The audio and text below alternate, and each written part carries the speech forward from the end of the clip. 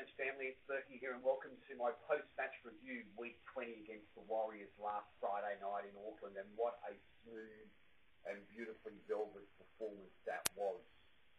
Probably one of the most intimidating, I'll come to the intimidation factor through my top 10, but it was a wonderful example of probably where we are now at with a side that you suddenly start to understand when you have the foot on an opponent's throat, you don't give it a second chance. So it was really refreshing to watch our boys be as ruthless as they were against an opposition that were absolutely desperate for their year, but we snuffed that out in the first 15 minutes. What was really impressive about the first 15 minutes, once, as I said, we took the crowd and the home ground advantage totally out of play by scoring those first three tries. So that was a really good sign and augurs well for some big matches coming up. Let's get into the top 10. I've gone for the first one is the Joe Tarpany middle runs. Without a doubt, Tarpany's best performance all year. He's hardly been on the field. When he has been on the field recently, he's been very low in confidence. If this is what he's now going to bring the next 8 weeks, we are in an awesome position, fans. He was intimidatory, he was ruthless, and he looked big. What I found interesting about his runs, particularly the first try that Sia scored, he took 4 defenders with him, made about 30 metres, but he never went to the ground. What was most interesting, as I was about to say, was that Hodjo was hitting first off the ruck a little bit wider. He wasn't looking for Louis or Papali through the game. He was trying to hit Tarpany as much as possible instead of our middle forwards. Now the good thing about that, going a little bit wider to Tarpany with his footwork and his size, he was dragging market defenders over and edge defenders in. So whether it was a ploy or whether it was just luck or fluke that he was the one there at the time, but it certainly gave us a really good roll-on with someone like Joe and his ability to get his head through the advantage line, as I said, and with his size and not going to ground, it really got us on the front foot a hell of a lot better with him doing those little jagged edge runs that he does so well. So it's a great sign for us heading into these big games over the next few weeks. As I said, Joe's got at least 20-25%, I think, more in him still. Now we've got a confidence game in front of him. This augurs really well for us. Number 2, I've gone for Bailey Simonsson, who sadly, if the cards fall the way they may, he may not get to play another game this year unless he's a reserve, which I doubt Ricky will have him on the bench at all. But his game once again on Friday night was absolutely enormous. We've got a good one here, a guy that's big, with great footwork at the line, a good team man, and doesn't say die attitude. His try in the second half just exemplifies the sort of players we have this year who are desperate to make every post a winner. And Bailey's performances this year have been exemplary. Minimal mistakes, if any. His runs out of that back end have been great, and he really puts us on the front foot. So another top game from him. Number 3, I've gone for Fluency. You could see the other night how probably impactful we now are with the way that we're running our plays. They don't seem clunky. Everyone knows where they have to be. Inside men know the time to run. Edge players know when to hit the gap. Block players know when to block. So this is really important that this fluency is now starting to bubble to the top because this is what we're going to need come finals time. We can't have hiccups or we can't have our attack being clunky. Everyone needs to know where they've got to be. It's just got to be an instinct thing is the word I'm looking for. It's just got to be instinctful that when Aiden goes 3 steps left, I've got to be on his inside. When Jack runs when Jack runs across and looking for a player, I've got to be the one that comes under him. So those instinctive types of plays right now are going to be critical for our success against these bigger sides coming up. Straight lines, I've gone for number 4. When we're in form, you can see everyone with eyes up, heading straight.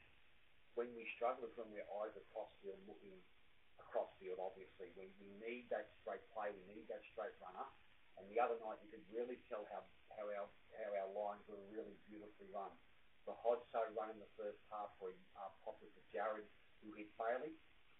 That's the heads-up type of play where we're running straight, bringing defenders in, eyes up, and looking for our support. So those types of straight line plays are the best types of bit of posture because defensive lines have to make a decision if the guys are going straight. Number 5, I've gone for intimidation. We needed to beat the Warriors in Auckland, yes, but we were very intimidatory the way we did it. 46-12, whether you're home or away, is a big scoreline in the NRL. It doesn't mean that a side scored a lucky try at the 75th or 78th minute to break the game apart. We broke the game apart in the first half at 30-0 and still won the second half 16-12. When a side gets 30-0 up, you might expect that, in the second half that the opposing side might win the second half 12-6 or 12-4 or 14-8. But it just shows how much of a ruthless side we've now become to put 46 on the Warriors, who weren't missing many players, but we sucked their confidence out of them early, and that's what a side of intimidatory does. They are ruthless in their way that they approach the game, and that's the sort of DNA we're now going to have to bring over the next 8 weeks. Number 6, I've gone for Sia. Once again, a couple of months ago, I was a little bit worried about his impact wasn't as good as what it used to be. But the last 3 or 4 weeks, our spiritual leader has really got us fit now for where we're heading. He can see, I think, on the horizon some big finals matches coming up, and he's dragging everyone along with us, and that's what spiritual leaders do. They don't talk much, but their action just gets everyone in a vacuum to take us forward. And that's what he did Friday night. His first try, impeccable. He hit the gap like that centre 3/4 where he actually come from outside into the gap and then went away with his palm and his bend and was able to beat Shrek over the line. So that's a really great sign for us to see. I like that he's starting as well. I prefer his start to come off the bench. I know him, Louis and Papali like to rotate. I prefer to see Sia starting. Number 7, togetherness. You can just see how gelled we are as a side. Winning and confidence just breeds a lot more of us. And you can see how happy our guys are every time we score. There was a lot of high fives, a lot of hugs, a lot of passion. The likes of Bateman, Hodjo, Jared, those real leaders bringing the side together, being one, togetherness. I think that's really lovely to see, and that's going to help us big time when we get in the trenches later on. Nickel Kopstad was awesome. I would really now love to start seeing him spread a bit wider. Similar to the Parramatta game when he scored that wide try, I think he can really open our attack up on those edges now. I know how good a runner he is out of dummy half and around the rucks. I'd now love to see him come and do a few more second-man plays with either Jack or Aiden or Bateman or Elliott. I think his footwork, his speed off the mark will add another dimension to his game at the back end of the season now. We've really got to start testing some of these really far better defensive sides like the Roosters, the Storm and the Rabbitohs, and CNK is the real wild card key, I think, in order to start to explore his options a little bit wider and just ask a few more questions of those each defenders. Number 9, I've gone for Papali and Louis. They were enormous again the other night. As I said with Sia, I probably prefer Louis started. I don't know why. I just felt his impact of the night may not have been as good as it had been in previous weeks. For some reason, when he starts, he just seems to have a lot more venom against the opposition starting pack. Whatever it was, he had a massive game on Friday night. Once again, I'd probably prefer to see him start the game than come off the bench. But that rotation's working really well. 2 really solid front rowers, Papa's size and footwork close to the line to get that try was enormous as usual. And Louis just heading down that middle third, up and back, was critical to that forward game. Number 10, I've gone for Hodjo. A sublime performance, just as smooth as any hook could be all year. And it brings a smile to my face to know that this is where his level is now at. I think he loves a challenge. He's got Cameron Smith in 2 weeks' time, a big Roosters game this weekend against a quality outfit.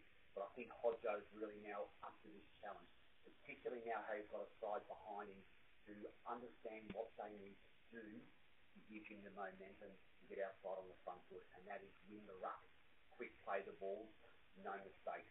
And we're going with Hodjo in support. You can see on Friday night when Hodjo ran, he had left runners and right runners up in a line with him. And that's what Hodjo needs. You need to look at someone's their right, or look at someone their left, or look out the back and someone's out the back as well. So that's what makes him so ruthless and such a powerhouse out of dummy half. Is the options are able to give him. That person may not get the ball. The defensive line's asking the question, is he or isn't he? Where Hodjo can go himself or give or offload if he has to. So Raiders fans, that's it for this week's top 10. Thank you as always so much for your support on my Facebook page, my podcast, YouTube channel of Fergie's Top 10. Once again, this weekend's preview I'm super looking forward to against the Roosters. It's a big preview from my perspective. I think there's a lot of ways that we can tear the Roosters apart, which I'll share with you on Saturday. But as always, guys, any crews that you know on any of those platforms and forums. And as always, this is Berkey out, Lee Green.